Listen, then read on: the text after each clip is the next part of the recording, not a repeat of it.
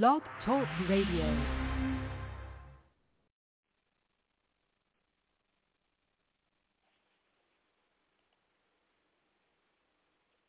The B-I-B-L-E, yeah, that's the book for me. The B-I-B-L-E, yeah, that's the book for me.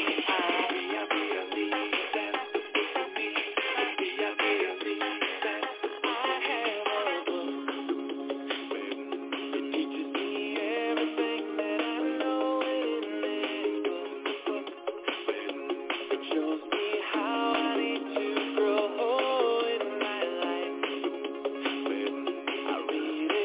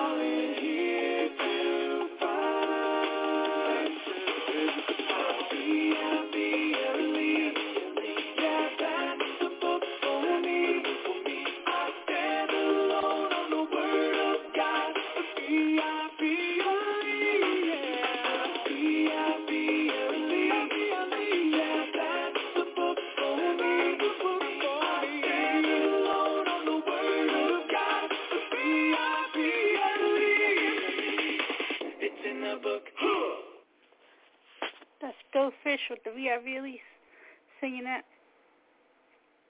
And now we got our show, the lesson.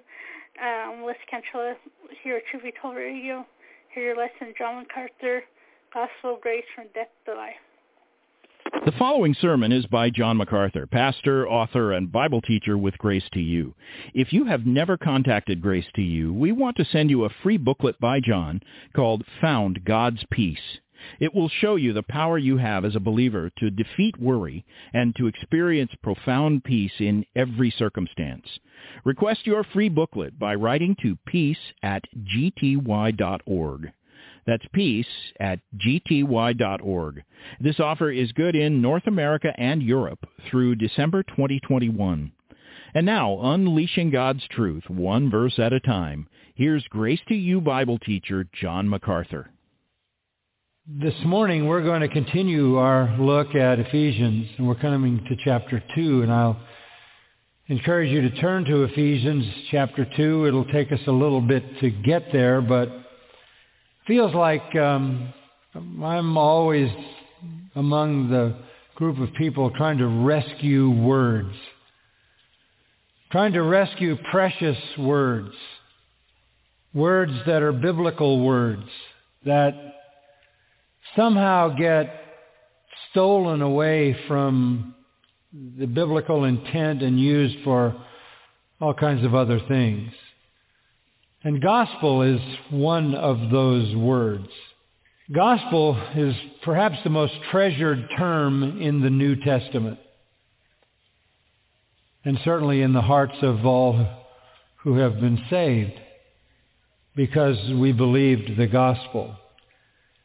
It is the soul of Christianity. It is the jewel of theology.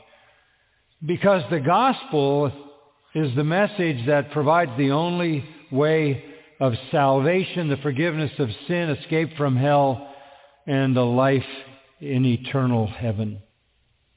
Obviously, there will be efforts to confuse the gospel, to subtract from the gospel, to add to the gospel.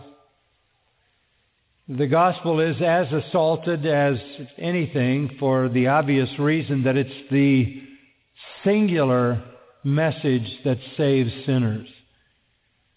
Back in chapter 1, the Apostle Paul wrote that we as believers have obtained an inheritance, that we have been predestined according to His purpose who works all things after the counsel of His will. To the end that, verse 12 says, we who were the first to hope in Christ would be to the praise of His glory. And then in verse 13, he mentions the gospel. Yes, we have been promised an inheritance, as verse 11 says. Yes, this was predestined. Yes, it is ours in Christ. But verse 13 marks out the role that the gospel plays. In Him, you also, after listening to the message of truth, the gospel of your salvation, having also believed, you were sealed in Him with the Holy Spirit of promise, who is given as a pledge of our inheritance with a view to the redemption of God's own possession to the praise of His glory. All the redemptive purposes that God ordained in the past, all that He planned for the future, comes to reality, as verse 13 says, when you listen to the message of the truth, the gospel of your salvation, and you believe it. The gospel is a message. The gospel is a word from heaven. It is there called the message of truth, the gospel of your salvation. Those are parallel statements. The message of truth is the gospel of your salvation. Salvation is dependent upon believing the gospel, which is a true message from God. In Colossians chapter 1 and verse 5, we read this, the word of truth, the gospel which has come to you. Again, the word of truth from heaven about salvation is the message of the gospel. In 1 Thessalonians chapter 2, Paul says, we had the boldness to speak to you the gospel of God. In verse 4 he says, entrusted with the gospel, so we speak. And in verse 9 of that same chapter, we proclaimed to you the gospel of God. The gospel is truth from heaven about salvation to be spoken. To be spoken. If you go into the amazing book of Revelation and look into the future in the time of tribulation as judgment unfolds on the earth, in an act of divine love and mercy, we read in Revelation 14:6, this is a vision of what will come in the future. I saw another angel flying in mid-heaven, having an eternal gospel to preach to those who live on the earth and to every nation and tribe and tongue and people. In the future time of tribulation, as judgment is unleashed on the earth, there will be an angel in heaven preaching the eternal gospel. The gospel is always a message to be preached. The term gospel is used about 100 times in the New Testament. The word itself, euangelion, incorporates the idea of a message, therefore of communication, announcing, preaching, declaring, proclaiming.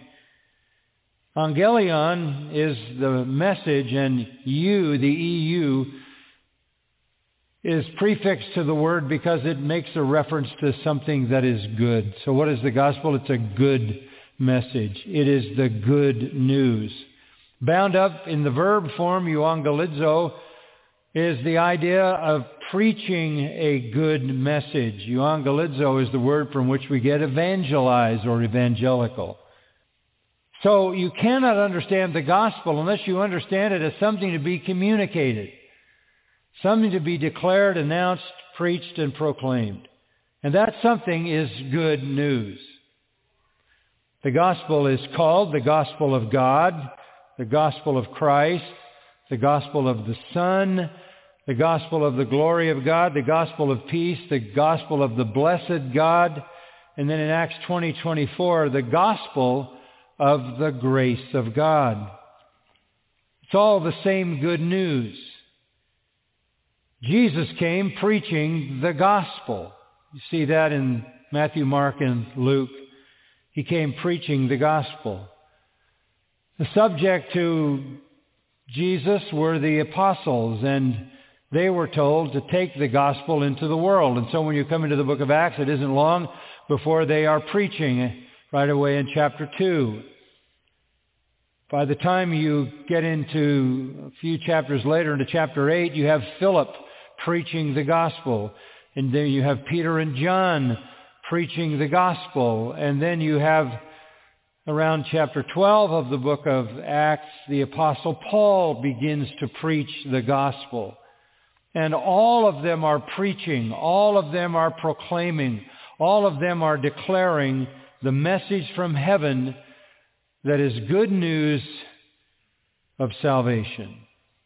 Now, because the gospel is so essential, because the gospel is necessary, because there is no salvation apart from hearing the gospel, the Apostle Paul knows that the gospel will be under attack. We saw this last week in 2 Corinthians 11. Paul says in verse 3, I'm afraid that as the serpent deceived Eve by his craftiness or his cunning, your minds will be led astray from the simplicity and purity of devotion to Christ.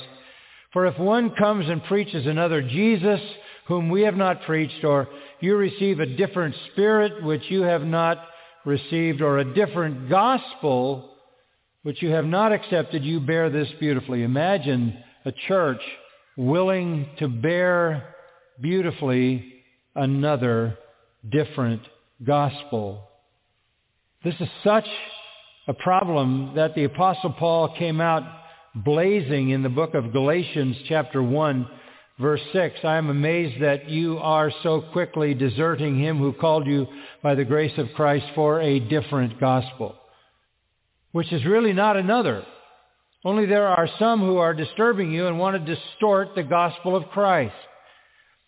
But even if we or an angel from heaven should preach to you a gospel contrary to what we have preached to you, he is to be accursed, he is to be damned.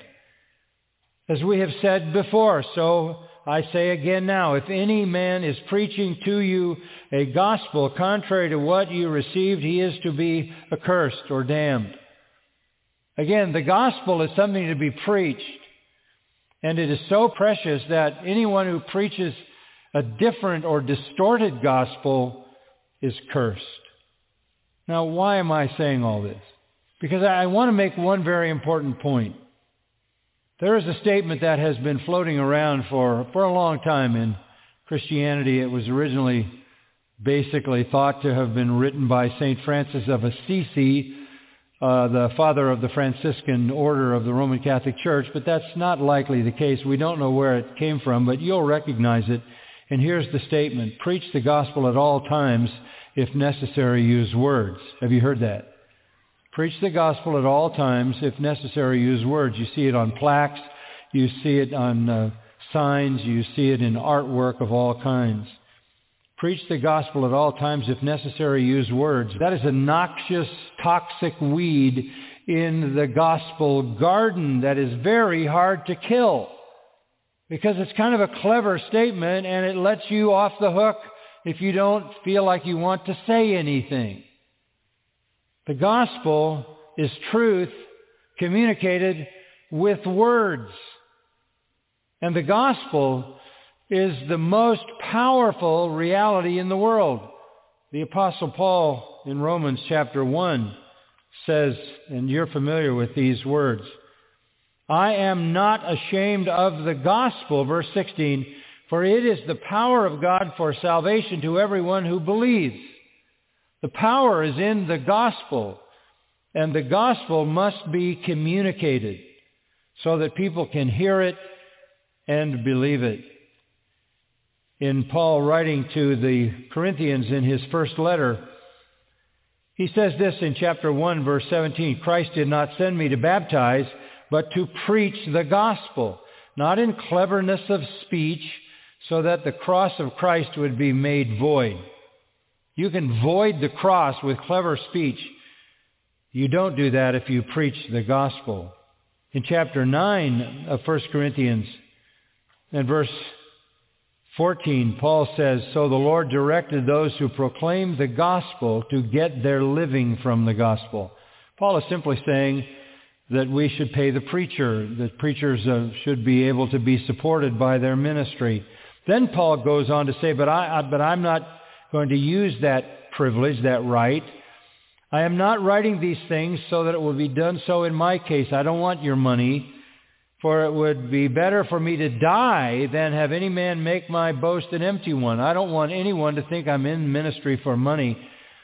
Here's why I preach the gospel. Verse 16, I preach the gospel, and I have nothing to boast of, for I am under compulsion, for woe is me if I do not preach the gospel. And down in verse 18 he says, when I preach the gospel, I offer the gospel without charge. I don't want anybody accusing me of doing it for the money. But Paul says, look, I'm under compulsion to preach the gospel. I don't really have a choice. This is a divine compulsion. Later on in 1 Corinthians 15, now I make known to you, brethren, the gospel which I preached to you, which also you received, in which also you stand, by which also you are saved. You're only saved when you hear the gospel preached. Another passage that I would direct you to is Romans chapter 10, and this is very important along this line, and I'll give you the wrap-up on why I'm going down this path. But in Romans chapter 10, verse 13, we read, whoever will call on the name of the Lord will be saved. That's the free offer of salvation. Whoever will call on the name of the Lord will be saved, Jew or Greek. How then will they call on him in whom they have not believed? How will they believe in him whom they have not heard? And how will they hear without a preacher?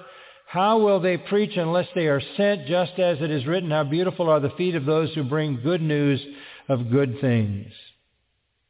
Verse 17, faith comes from hearing, and hearing by the message concerning Christ. All of that to make the very important point that you can't preach the gospel without words. It is words. It is words. Why am I belaboring this a little bit? I just want to remind you of your commission and your responsibility and mine, but I also want you to know that the gospel is being confused today in our world. I heard one of the social justice pastors say this, we have to say social justice is a gospel issue or people won't take it seriously.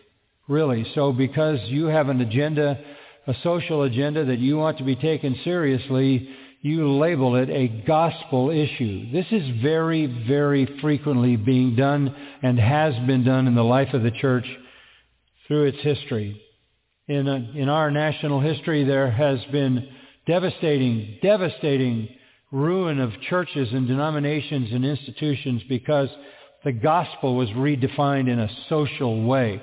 We even remember the term the social gospel. Well, we're back doing it again, taking all kinds of social causes that in themselves may be good, bad, or indifferent, and giving them a gospel label so that we can make people think they rise to the level of the absolute priority of the Word of God. If somebody wants a certain ethical issue to be given prominence, if someone has a social idea or a moral idea or some ideology, they want to label it as a gospel issue, which confuses the gospel, dilutes the gospel, adds to the gospel, and that is very, very unacceptable. And it's a real problem, and I'll tell you why. In a recent survey of quote-unquote Christians, 50% of the people surveyed believe that salvation is earned by good works. This is 50% of professing Christians who believe you earn your salvation by good works. So they already are at the point where they think works are what earns salvation. And if you give them another social agenda, then you make it a supposedly gospel issue, you just compound that error. The survey included the question about who goes to heaven, and the same percentage of people say heaven is for those people who earn it by their good works.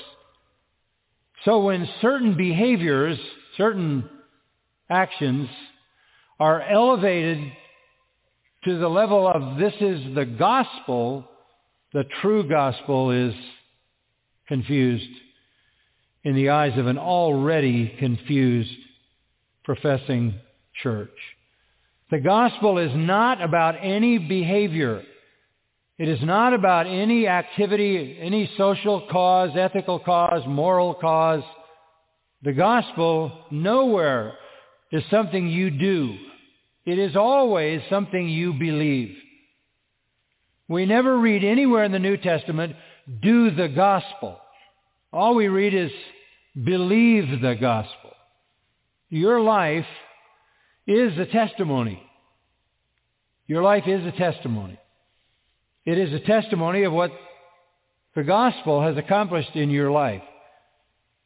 But your testimony will not save anyone. Particularly your sort of silent testimony where you're just living your life, even if in a noble and righteous way, because salvation is not going to come to anybody who doesn't hear the words of the gospel. You have to speak the gospel. The gospel is not behavior. You don't do the gospel. You preach the gospel. And just so we know for certain what the gospel is, let's go to our text in Ephesians 2. Now, normally, I confess to you, I could spend a month in this section of 1 to 10.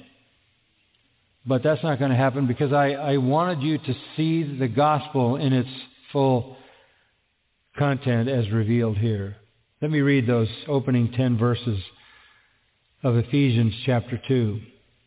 And you were dead in your trespasses and sins, in which you formerly walked according to the course of this world, according to the prince of the power of the air, of the spirit that is now working in the sons of disobedience.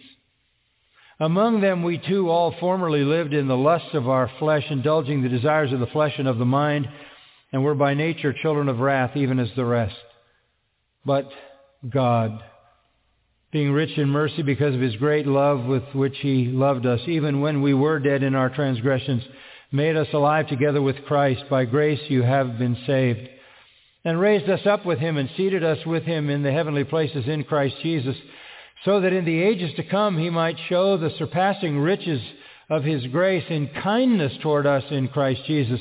For by grace you have been saved through faith, and that not of yourselves. It is the gift of God, not as a result of works, so that no one may boast. For we are his workmanship, created in Christ Jesus for good works, which God beforehand prepared so that we would walk in them. Now, I want to break that down for you.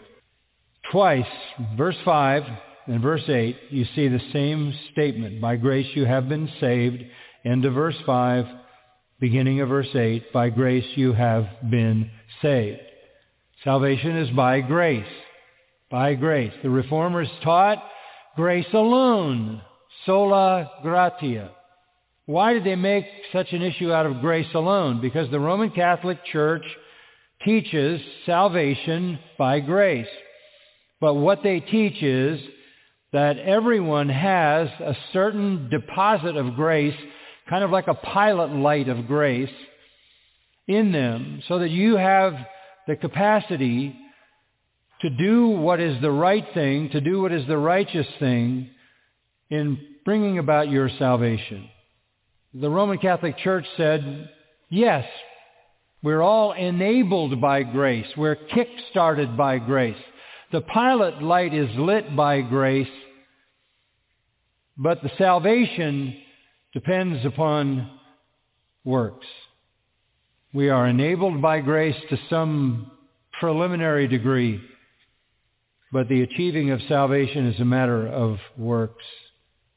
Well, that can't possibly be true because verse 9 says it's not a result of works. It couldn't be more explicit than that. That negates that whole thought.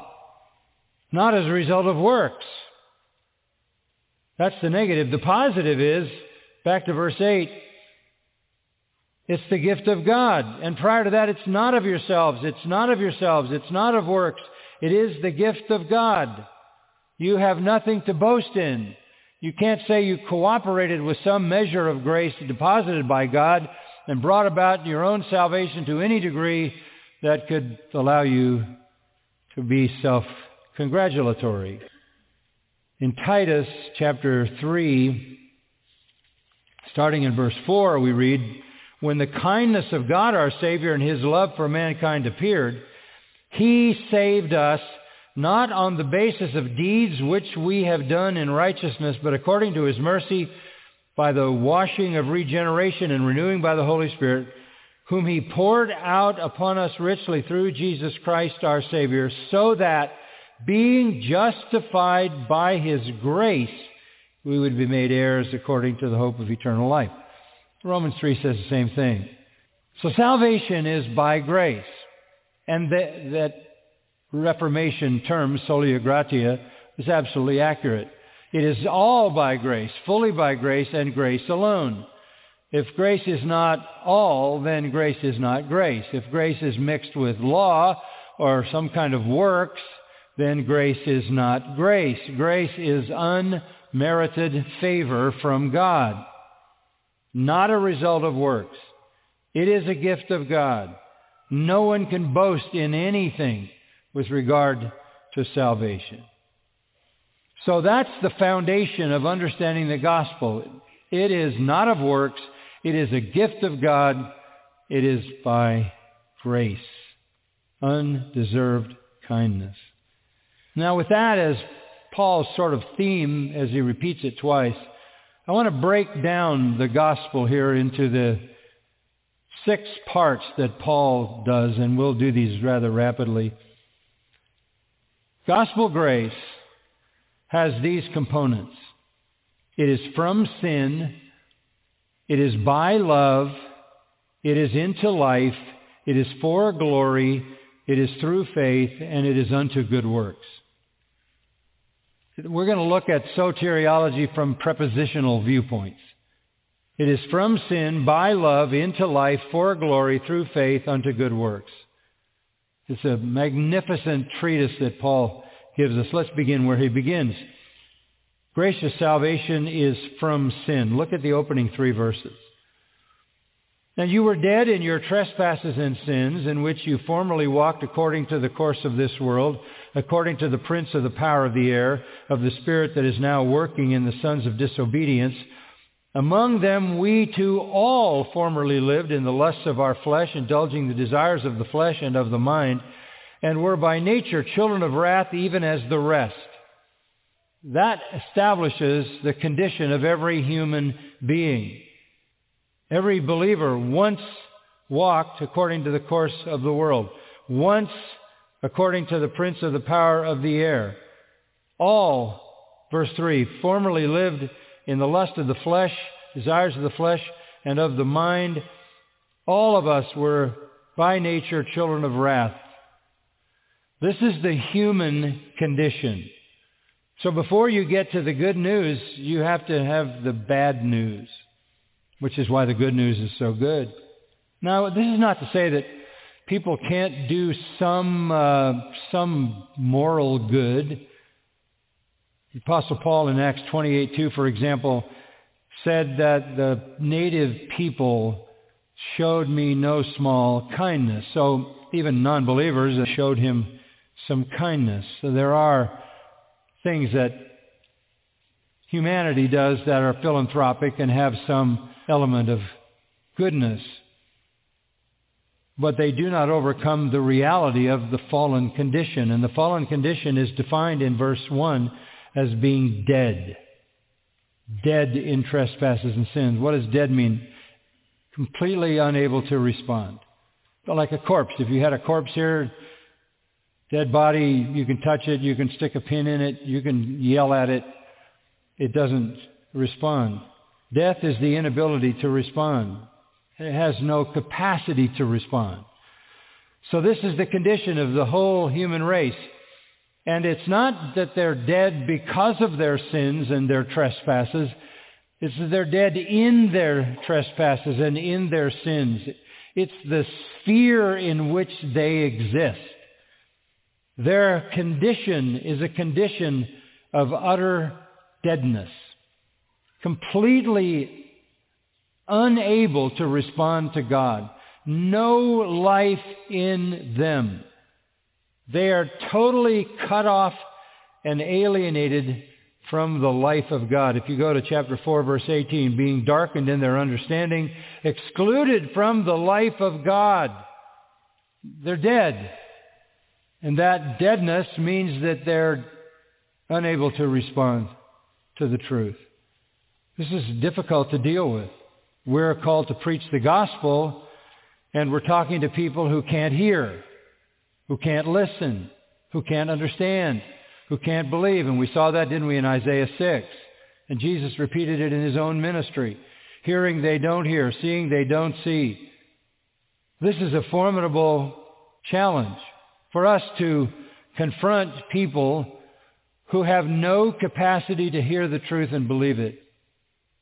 And then not only do they have that because of their condition as dead in sin, no capacity to respond to God, manifesting itself in trespasses and sins, but secondly, they are walking, that is the daily routine of their life, is according to the course of the world. They follow the zeitgeist, whatever the trend is, whatever the worldview is, whatever is popular. So, first of all, they are dead. And secondly, they are therefore subject to whatever's going on in the world around them, and they cannot elevate above it.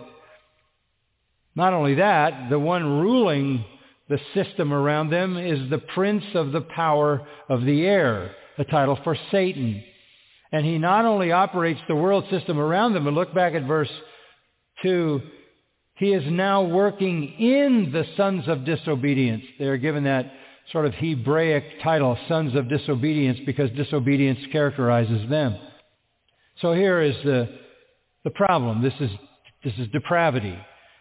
You have a condition of absolute deadness, and that deadness engulfs every human soul in a life of trespasses and sins. Two different words for violating the law of God, unrighteousness. Compound that with the fact that they are subject to the world around them, which is full of the lust of the flesh, the lust of the eyes, and the pride of life, as the Apostle John says, and which is under the control of Satan, who operates the system of the world to his own evil ends. But it's not only around them. At the end of verse 2, it says he is working in the sons of disobedience. It isn't just that Satan has surrounded them with this world of temptation that panders to their deadness. It is that he operates in them. And that is laid out in verse 3. They all live in the lusts of our flesh, indulging the desires of the flesh and of the mind, and were by nature children of wrath, even as the rest. Not only are they characterized by disobedience, so children of disobedience, they're characterized by wrath, so children of wrath, and they're all in the same condition. So when we're talking about salvation, I just want to make it clear. We're not talking about the Lord coming to rescue you from lack of purpose in your life. We're not talking about the Lord coming to rescue you from unfulfillment or loneliness or dissatisfaction or unhappiness or a bad marriage or poverty or abuse or disappointment or illness. The gospel is about delivering you from sin, massive depravity, in which everything about you ends up in eternal wrath. You cannot respond to God because you're dead. You are under the control of the system around you run by Satan, and you are driven by desires that are evil. The default position of every human being is wicked. Why do you think the world is drowning in a sea of pornography? You don't have to fight to get into that. That is an alluring seduction that is essential to your own fallen desires. As a believer, you are given power over that. You don't see a culture fighting for evil, fighting to try to be polluted, filthy, vile. That's not a fight, because that's their condition. So this is the first reality to understand about the gospel. We're not rescuing people from abuse. We're not rescuing people from something done to them in this life or some other generation of life. We're not rescuing people from bad marriages. We're not rescuing people from inequities. We're not rescuing people from poverty. That is not the gospel message. We are rescuing them from sin at a massive and all-encompassing level. So the gospel is the message, the good news, that you can be rescued from sin. There's a second principle, very important. The gospel is not only from sin. This is wonderful.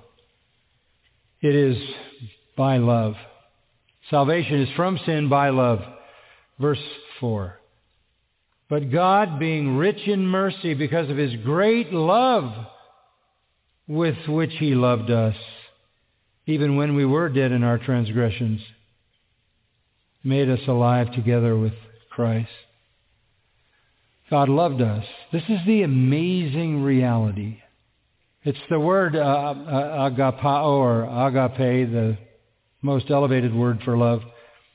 And it's almost like the Apostle Paul didn't even try to use adjectives. So he just said great love, which is far below what it deserves adjectively speaking.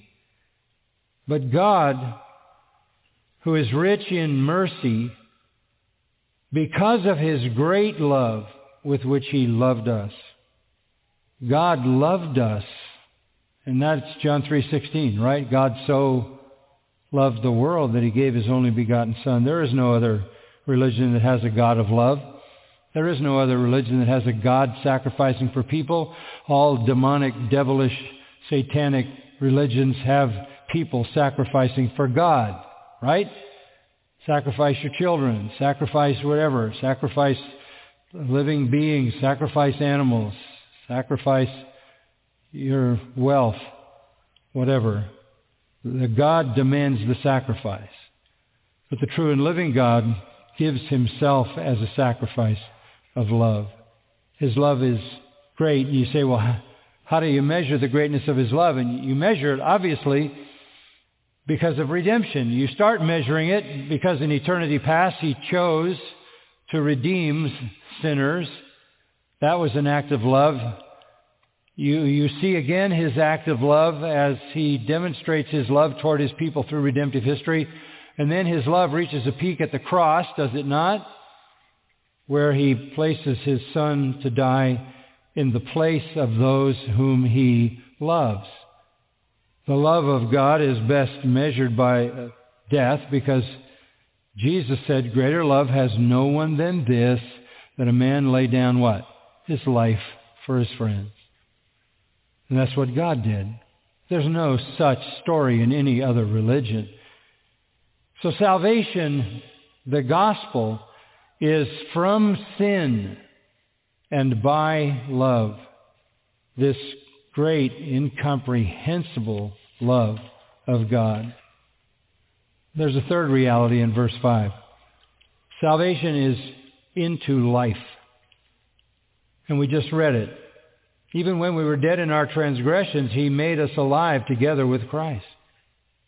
So you were dead, and He made you alive.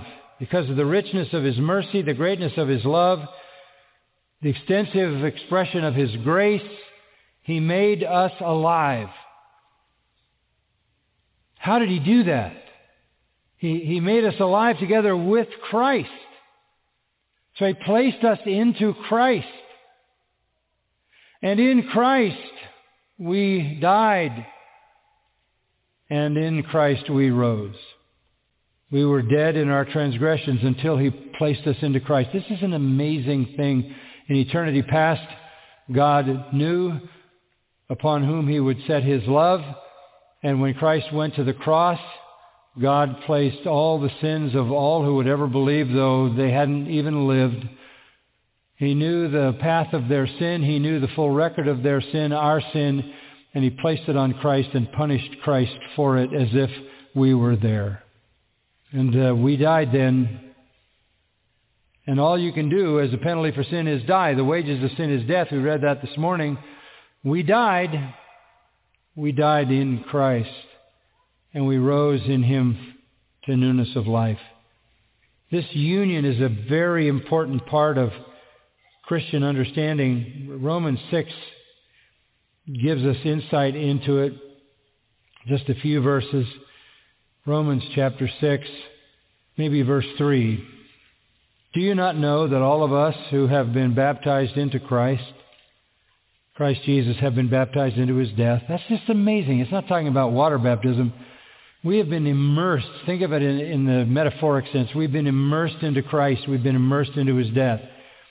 We've been immersed into His burial, verse 4. We've been immersed into His resurrection, because He was raised from the dead through the glory of the Father, so that we too might walk in newness of life. For if we have become united with Him in the likeness of His death, certainly we shall also be in the likeness of His resurrection, knowing this, that our old self was crucified with Him in order that our body of sin might be done away with, so that we would no longer be slaves to sin. For he who has died is freed from sin. We have died with Christ, and now we live in Him. This is the amazing, amazing reality of being united to Christ in His death and resurrection. And He said, because I live, you shall live also, right? Salvation is from sin, by love, into life. And number 4, salvation is for glory. Verses 6 and 7. God, who loved us, God, who placed us into Christ, is the one, verse 6, who raised us up with Him and seated us with Him in the heavenly places in Christ Jesus, so that in the ages to come He might show the surpassing riches of His grace and kindness toward us in Christ Jesus. This is just staggering. Back in chapter 1, verse 20, it says that God raised Christ from the dead and seated Him at His right hand in the heavenly places. God raised Christ and seated Him at His own right hand in heaven. And here it says exactly the same thing about us. He raised us up with Him and seated us with Him in the heavenly places in Christ. He is at the right hand of the Father, and so are we. Obviously, this hasn't yet happened, but in the purposes of God, the sovereign purpose of a timeless, eternal being, it is done. It is done. Salvation is not about fixing things in this life. Salvation is about glory in the life to come. And in the meantime, enduring the difficulties of this life and counting it all joy when you have to endure them, because the trusting of your faith strengthens it. We were not only united to Him in His death and united to Him in His burial, as it were, united to Him in His resurrection, but we are now seated with Him in the heavenlies. It's spoken of as if it already happened, though it hasn't. But what God plans, God does. And we're as good as there. We're in glory. And why? So that He can show the surpassing riches of His grace and kindness toward us in Christ Jesus. That is just beyond comprehension. Why does the Lord want to take you to heaven? So that He can show you eternal kindness. How much grace is that? How much surpassing grace is that? How much surpassingly rich grace is that? That leads loving God to bring us all redeemed sinners into His presence for the sole purpose of seating us on the throne with His Son, making us joint heirs of all that His Son possesses, who is most perfectly loved by the Father, so that we too can be loved by the Father as He loves the Son, and therefore forever and ever God will pour out on us unimaginable eternal kindness. We're the trophies of His redeeming love. We're the trophies of His redeeming grace.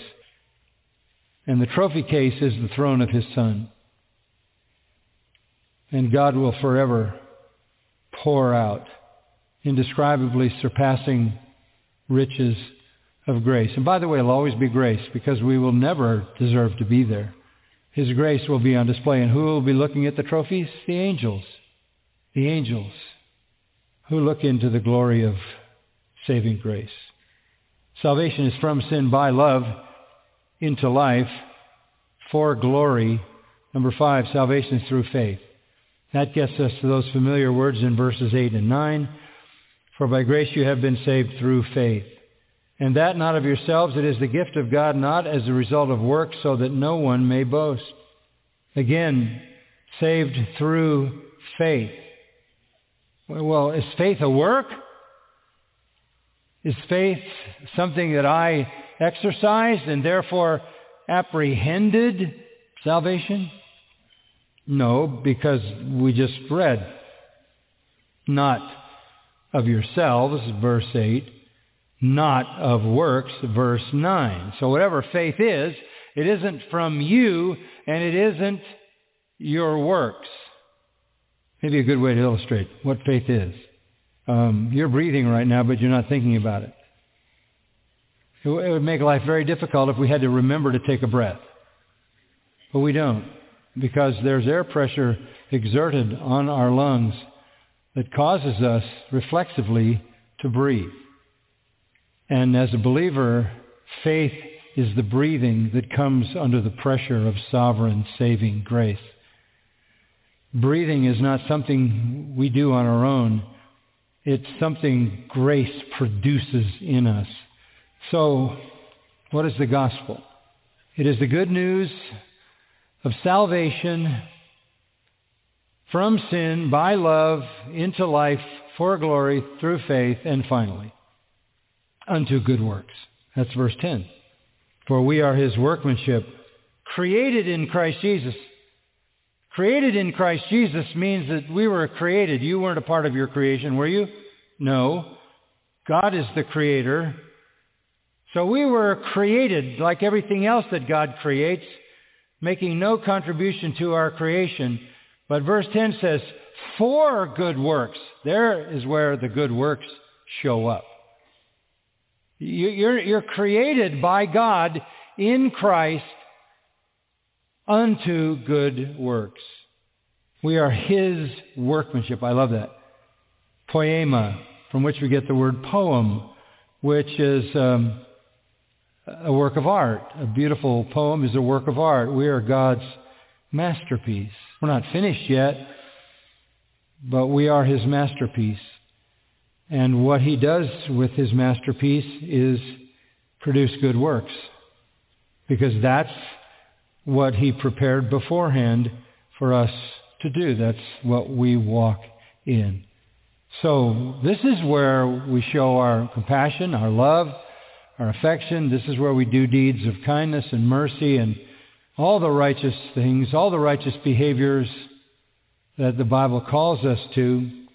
But they are not the cause of our salvation. They are the result of our salvation. So, that's the gospel. So I'll say to you this.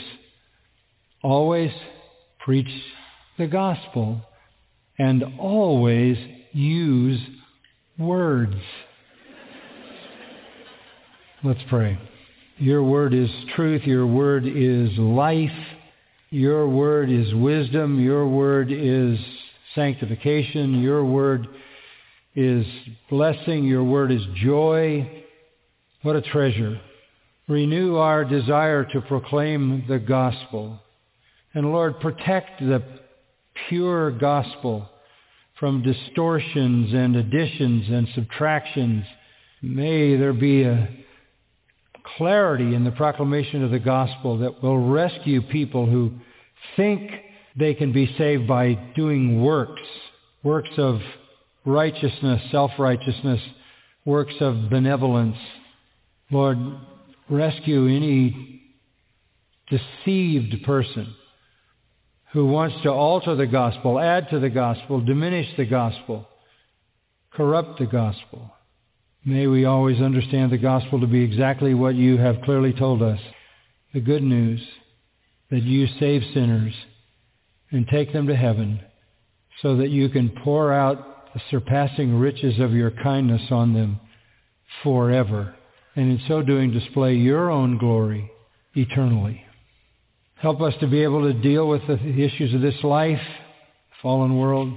Thank you for saving us. Thank you for letting us triumph over all of this in the strength of Christ. Thank you for filling our hearts with hope, eternal hope, that gives us strength in every trial. And Lord, turn us loose in this world to speak the message of salvation, just as Scripture lays it out. And let sinners know their condition. Let them know the love of God, the mercy of God, the grace of God. Let them know that He wants to give them life through faith in His Son and bring them to eternal glory, to show them divine kindness forever. May that message be always on our lips, and may you use us individually, wherever we are, to lead others to the true gospel and in your will and purpose to salvation. We thank you for such a high calling. In our Savior's name, amen. You've been listening to John MacArthur, Bible teacher with Grace to You. For free access to all of John's lessons and a listing of study Bibles and books available for sale, visit Grace to You's website at gty.org. John MacArthur and Grace to You reserve all copyright protection under applicable law. Our copyright policy is available at gty.org, and it includes instructions for and limitations on duplicating this digital file. What is prayer? Prayer is offering up our desires to God for things agreeable to His will in the name of Christ, with confession of our sins and thankful acknowledgement of His mercies. Our Father in heaven, hallowed be your name. Your kingdom come, your will be done on earth as it is in heaven. Give us this day our daily bread, and forgive us our debts as we have forgiven our debtors. And lead us not into temptation, but deliver us from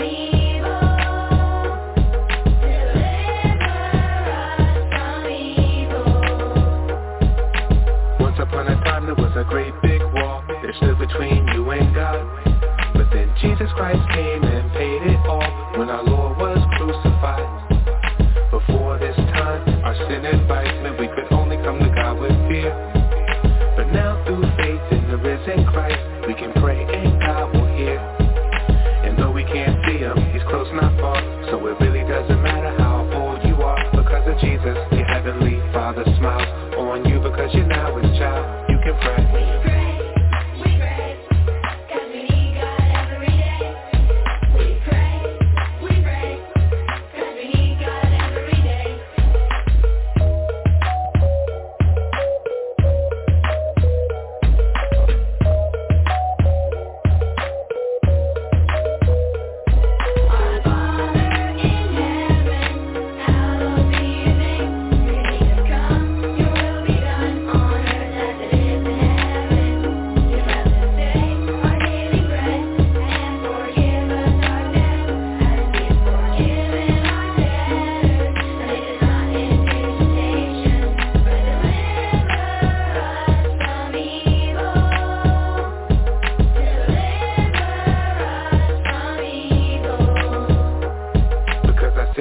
forgiven, now we can pray to our Father in heaven above. We can come to our God at any time of the day, and He'll receive us, so great His love. He wants us to talk to Him with a sincere heart and rejoice when we're really glad. And when it seems like things are falling apart, we can pray when we're feeling sad. And when we do bad things, we confess our sins. We can pray all alone or with our friends. Because of Jesus, we can cast all our cares on God, because He's always there. We can pray.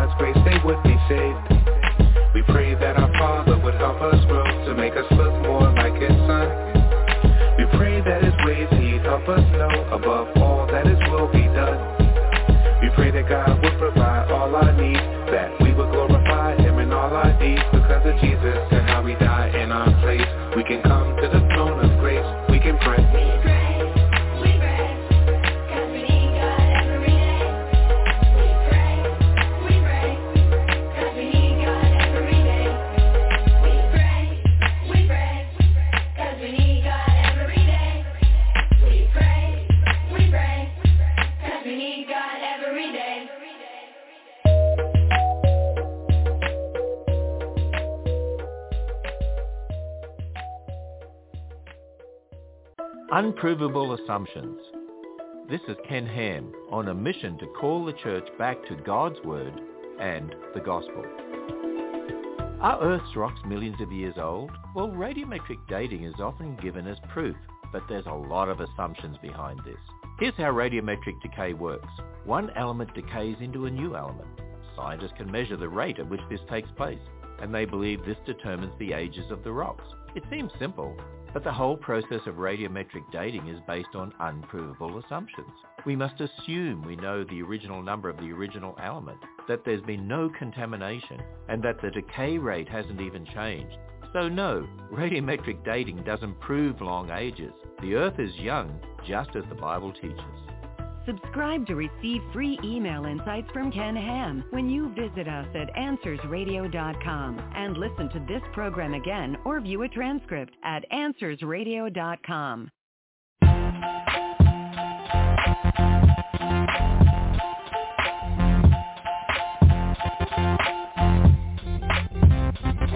All right, here we go, kids. Gather round. A brand new sound to praise the one who has the crown. In today's lesson, we'll talk about the Holy Bible, the most important book we all need for survival. The Bible is God's message for this world. It's for every man and woman, every boy and girl. And that message is that if we turn to Christ and place our trust in Him, we'll have eternal life. Now when we're at church, yeah, it's fun, it's cool. When we hear a lot of stories in Sunday school, like Jacob and Noah, Moses and Daniel, David and Jonah, Joseph and Samuel, but all the little stories tell one big story about the God who made all things for His glory. So as we read the Bible, it's important that we see this. There's only one hero and His name is Jesus.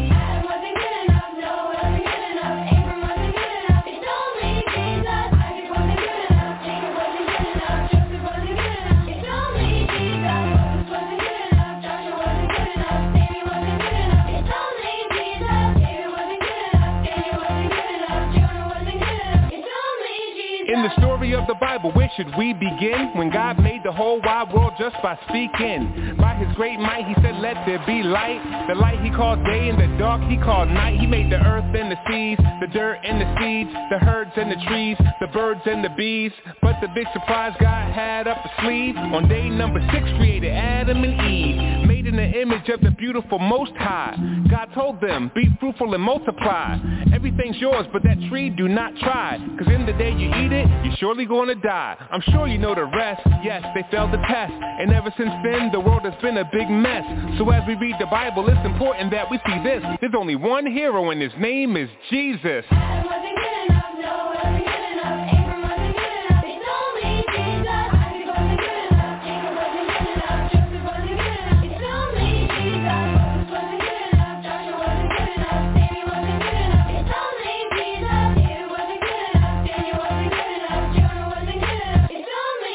If you notice when we read God's word today, the greatest saints had their flaws on full display. And it was written down for us in order that we may recognize that Christ is the only way. Adam ate forbidden fruit and lost his life. Abraham got scared and lied about his wife. Sarah laughed to herself when she heard God's promise. Rebecca encouraged her son to be dishonest.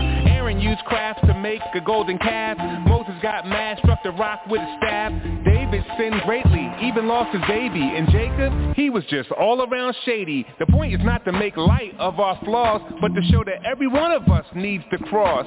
So as we read the Bible, it's important that we see this. There's only one hero, and his name is Jesus.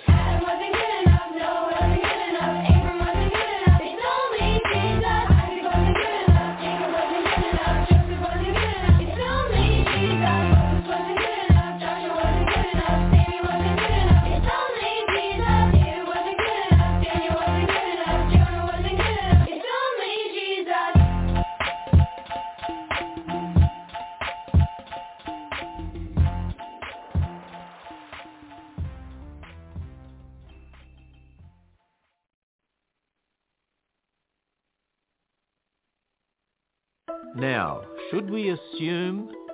This is Ken Ham, founder of the ministry that built a full-size Noah's Ark attraction.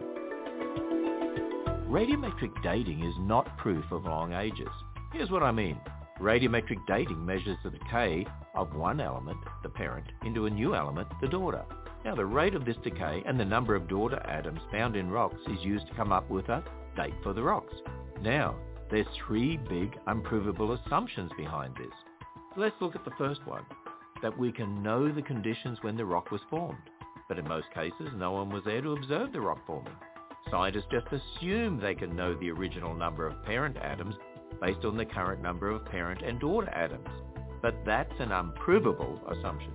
Discover more about radiometric dating and the real age of the Earth when you visit us at AnswersRadio.com. Yes, you'll get answers to your questions at AnswersRadio.com.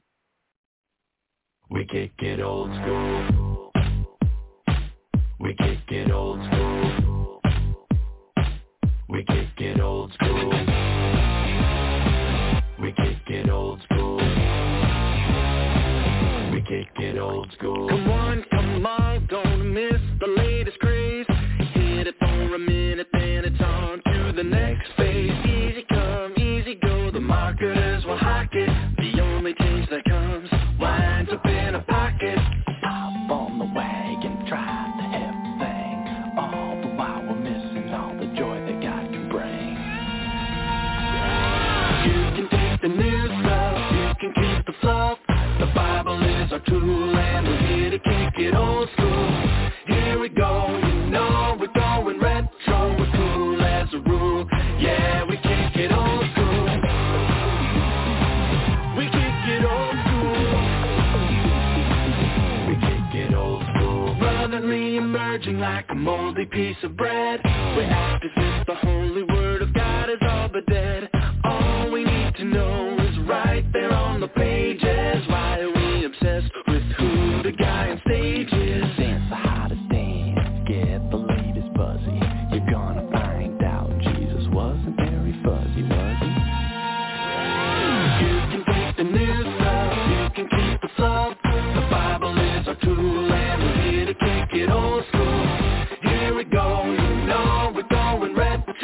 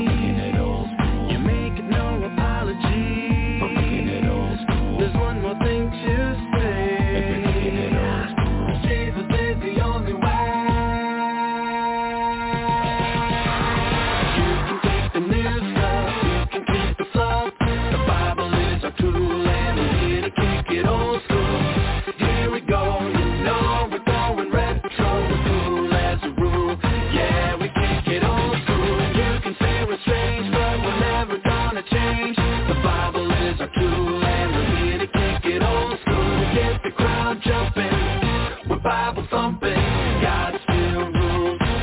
We kick it old school. We kick it old school. We kick it old school. We kick it old school.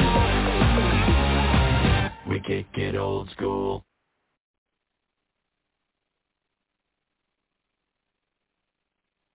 The dates can't be trusted. This is Ken Ham, an Aussie transplant with a passion for sharing the truth of God's Word. All this week we're looking at a so-called proof for long ages, radiometric dating, but it's built on unprovable assumptions. For example, this process assumes there hasn't been any contamination of the rocks. So these scientists have to assume that over millions of years, natural processes haven't added or removed any of the parent or daughter atoms used for dating. But that's a bad assumption. For example, 50-year-old lava flows in New Zealand gave radiometric ages ranging from 100 million years to nearly 4 billion years. They can't be trusted. The Earth is young. Discover more about creation, evolution, science, and the Bible when you visit us at AnswersRadio.com. You'll be equipped and encouraged when you go to AnswersRadio.com. Yeah, a mighty fortress. A mighty fortress. A mighty fortress is our God. Yeah, a bulwark. A bulwark never failing. Yeah, he's a helper. A helper, he amid the flood. Yeah, of mortal ill. A mortal ill prevailing. Yeah, for still.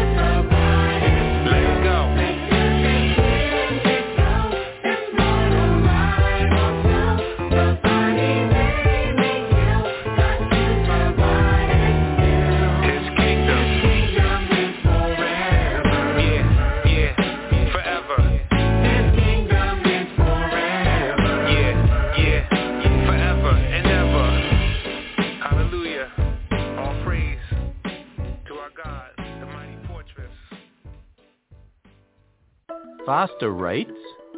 This is Ken Ham, a publisher of the award-winning family magazine called Answers. This week we're looking at the unprovable assumptions behind radiometric dating. You see, to trust it, scientists must assume the rate of decay is virtually unchanging. But if it was different in the past, the dates just can't be trusted. And there's evidence the decay rate was much faster in the past. In New Mexico, the radioactive decay of crystals in uranium gave a radiometric age of 1.5 billion years. Now, the decaying uranium also produced helium, yet only 6,000 years worth of helium has leaked out. So the 1.5 billion year age can't be right.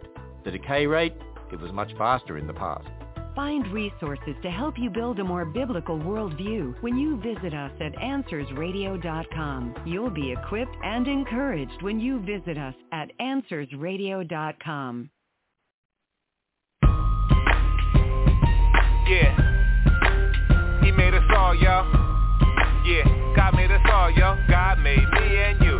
Sing, children. So we all have a different story. Come on. God made me and you. Me and you, yo. God made me and you. For our joy, yeah. For our joy and for His glory. For His glory. God made me and you. Me and you, yep. God made me and you. Yeah. When God created the heavens and earth, He did it to show off His glory and worth. In Genesis 1, what we see in each verse is God made a world that is truly diverse. From icebergs to insects, tornadoes to trees, from lions to lizards, flamingos to fleas. Each in their own way, their God they are praising. Their differences cry out, God is amazing. But the crown jewel of the work of His hands are made in His image, both woman and man. We're not accidents, we are part of His plan. Yup, God made me and you. Let's go. So we all have a different story. God made us. God made me and you. Yeah. God made me and you. For our joy, y'all. For our joy and for His glory. For His glory. God made me and you. Yeah. God made me and you. Come on. Just as two snowflakes are never the same, each person is different, unique in their frame. God made them all, each kind and each sort. He made some people tall and some people short. Dark skin, light skin, and all in between. In each color and shade, His beauty is seen. The Lord knows the number of hairs on your head, whether brown or black, whether blonde, gray, or red. What some call ethnicity and others call race, we should celebrate as a gift of God's grace. You're wonderfully made from your feet to your face. Yup, God made me and you. Let's go. So we all have a different story. We all different. God made me and you. God made us though. God made me and you. Yeah. For our joy and for His glory. God made me and you. Yeah. God made me and you. At the cross we see what God's love is about. There's no type of person that Jesus left out. Because Jesus died and rose from the grave, all those who trust in the Lord will be saved. In the book of Revelation, chapter number 7, the church from all times is gathered in heaven. Each tribe and people, language and nation, all thanking God for the gift of salvation. Together, forever, with saints of all kinds, through each the glory of the Lord's gonna shine. This is exactly what God has designed. When God made me and you, let's go. So we all have a different story. Say what? God made me and you. He made us all, y'all. God made me and you. For our joy. For our joy and for His glory. God made me and you. Say what? God made me and you. Yeah. Different colors and different shades, all fearfully and wonderfully made. Through each the glory of God displayed. God made me and you. For all of our you, all are lost. All of great need for the cross. Jesus died, rose, and paid the cost. God made me and you.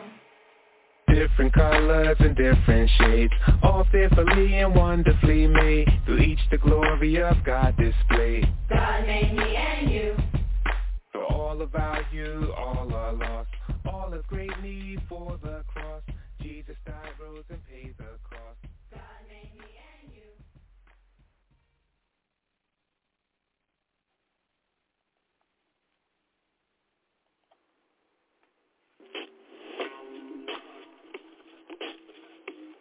Sup? This is Wretched Radio. You didn't know we were so hip and relevant and groovy, did ya? What's up? Please send your thoughts, questions, comments, conundrums, snarks, whatever to idea@wretched.org. And just as hiply As we always do, we will respond, especially if you keep it pithy, ixnay on the erring sway, and try to, unless it's personal, we get that. Try to share your name. It just humanizes things a wee bit. idea@wretched.org. Josh wants to know why you're so dogmatic, Todd, about young earth creationism. He says, are so many scientists mistaken about the age of the earth? Yes. Yes, they are. Because knowing the age of the earth isn't science. We do not have a consistently accurate means to determine the age of the earth. Furthermore, those mechanisms that are employed forgets something, that the world changes, that the world is not constant, that it sometimes changes. For instance, the decay rate of the carbon-14 molecule. Are we sure the decay rate is the same today as it was 550 years ago?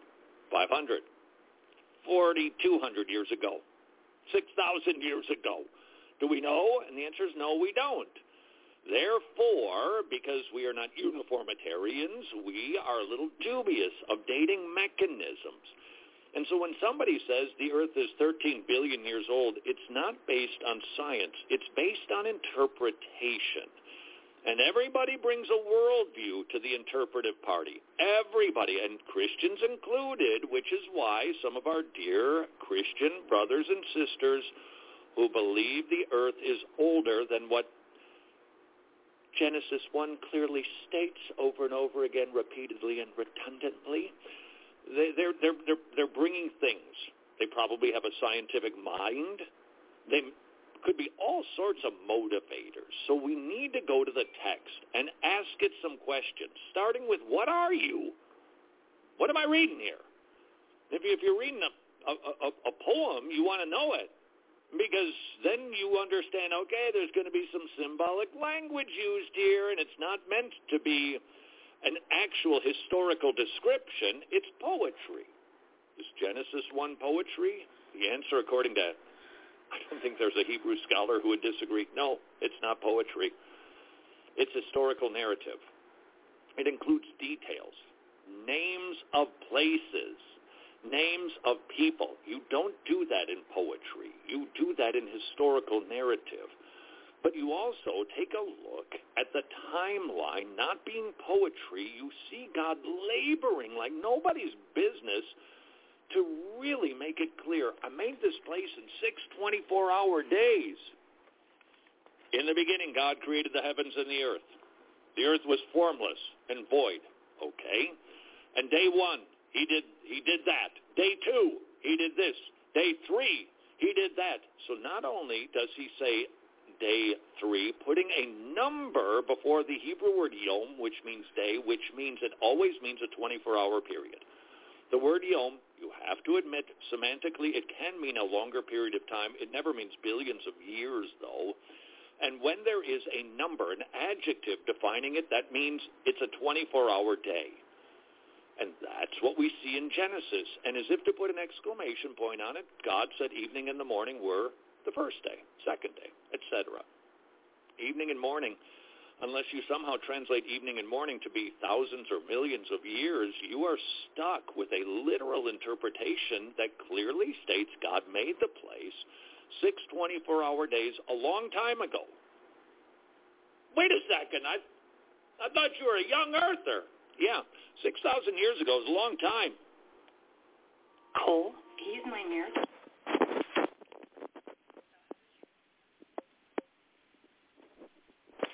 How long have you lived? There's some days. Woo! They take forever, don't they? Just sometimes when you're, for instance, staring at your cell phone screen, time doesn't seem to fly. It's just, there you are, looking at your computer, waiting for your wife to come out of the store you didn't want to set a foot in. I just can't do Bed Bath & Beyond. Just can't go into the candle store. I'll just sit here with it. Right. Have you ever figured out what the Beyond is? Yeah. That's one of my favorites. You see that, don't you? It's like automotive repair and more. Well, more than What else are you, plumbing? What do you more than just say what you do? Come up with a name for it. Hot donuts and more. Okay, well, then why don't you just call yourself, what's the word I'm looking for? A bakery. I never got that. Bed Bath & Beyond. What a positive word, isn't it? It's not just Bed Bath and more stuff. It's alliteration, and it just seems to arc up, doesn't it? You come in here, you're going to be beyond. Can't go in there. And so I sit and read the phone. Would hate to sit on a bench and just, I don't know, look around and think. I saw a woman this morning walking her dog while looking at her cell phone.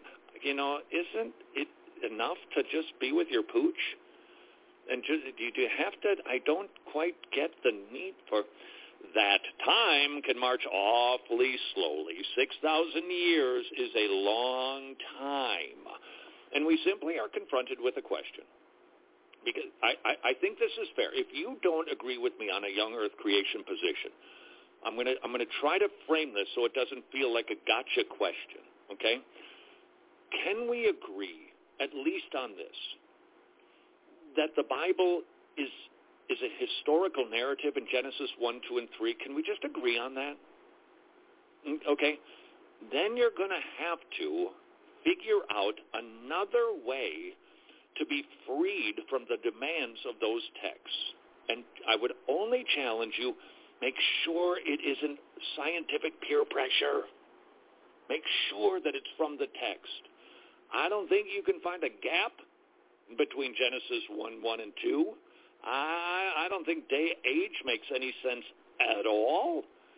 But if you are willing to at least start with, okay, it's historical narrative.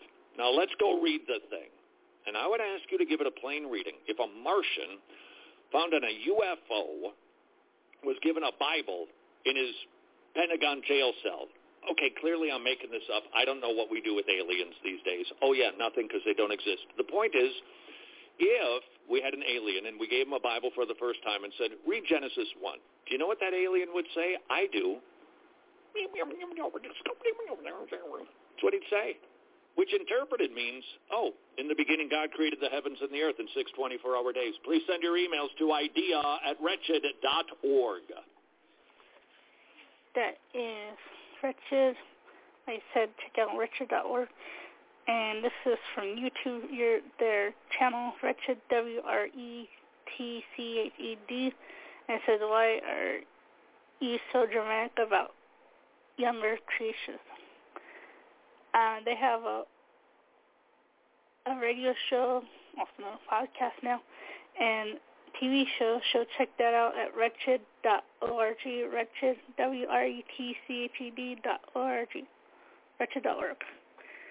And now I am inviting you to get social with us.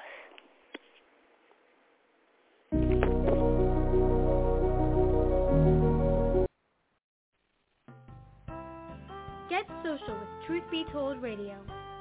Check us out on our Facebook like page as Truth Be Told Radio. You can find our website at truthbetoldradio.com. That is truthbetoldradio.com. truthbetoldradio.com. Do you have any questions, suggestions, comments, or want to tell us anything? Send those emails to truthbetoldradioshow@gmail.com. Remember, by sending us your email, you give us permission to read it on the air. So write us at truthbetoldradioshow@gmail.com. If you like to read blogs, we've got you covered. Check out ours at truthbetoldradio.blogspot.com. That's truthbetoldradio.blogspot.com. Also, follow us on Twitter as Truth, the letter B, then Told Radio. That is TruthBToldradio. Once again, that is Truth, the letter B only, not BE, Told Radio. This is due to the restraints for Twitter's username links.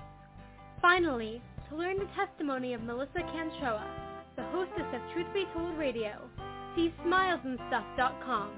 That's smilesandstuff.com. smilesandstuff.com. So stay social with us, and thanks for listening to Truth Be Told Radio.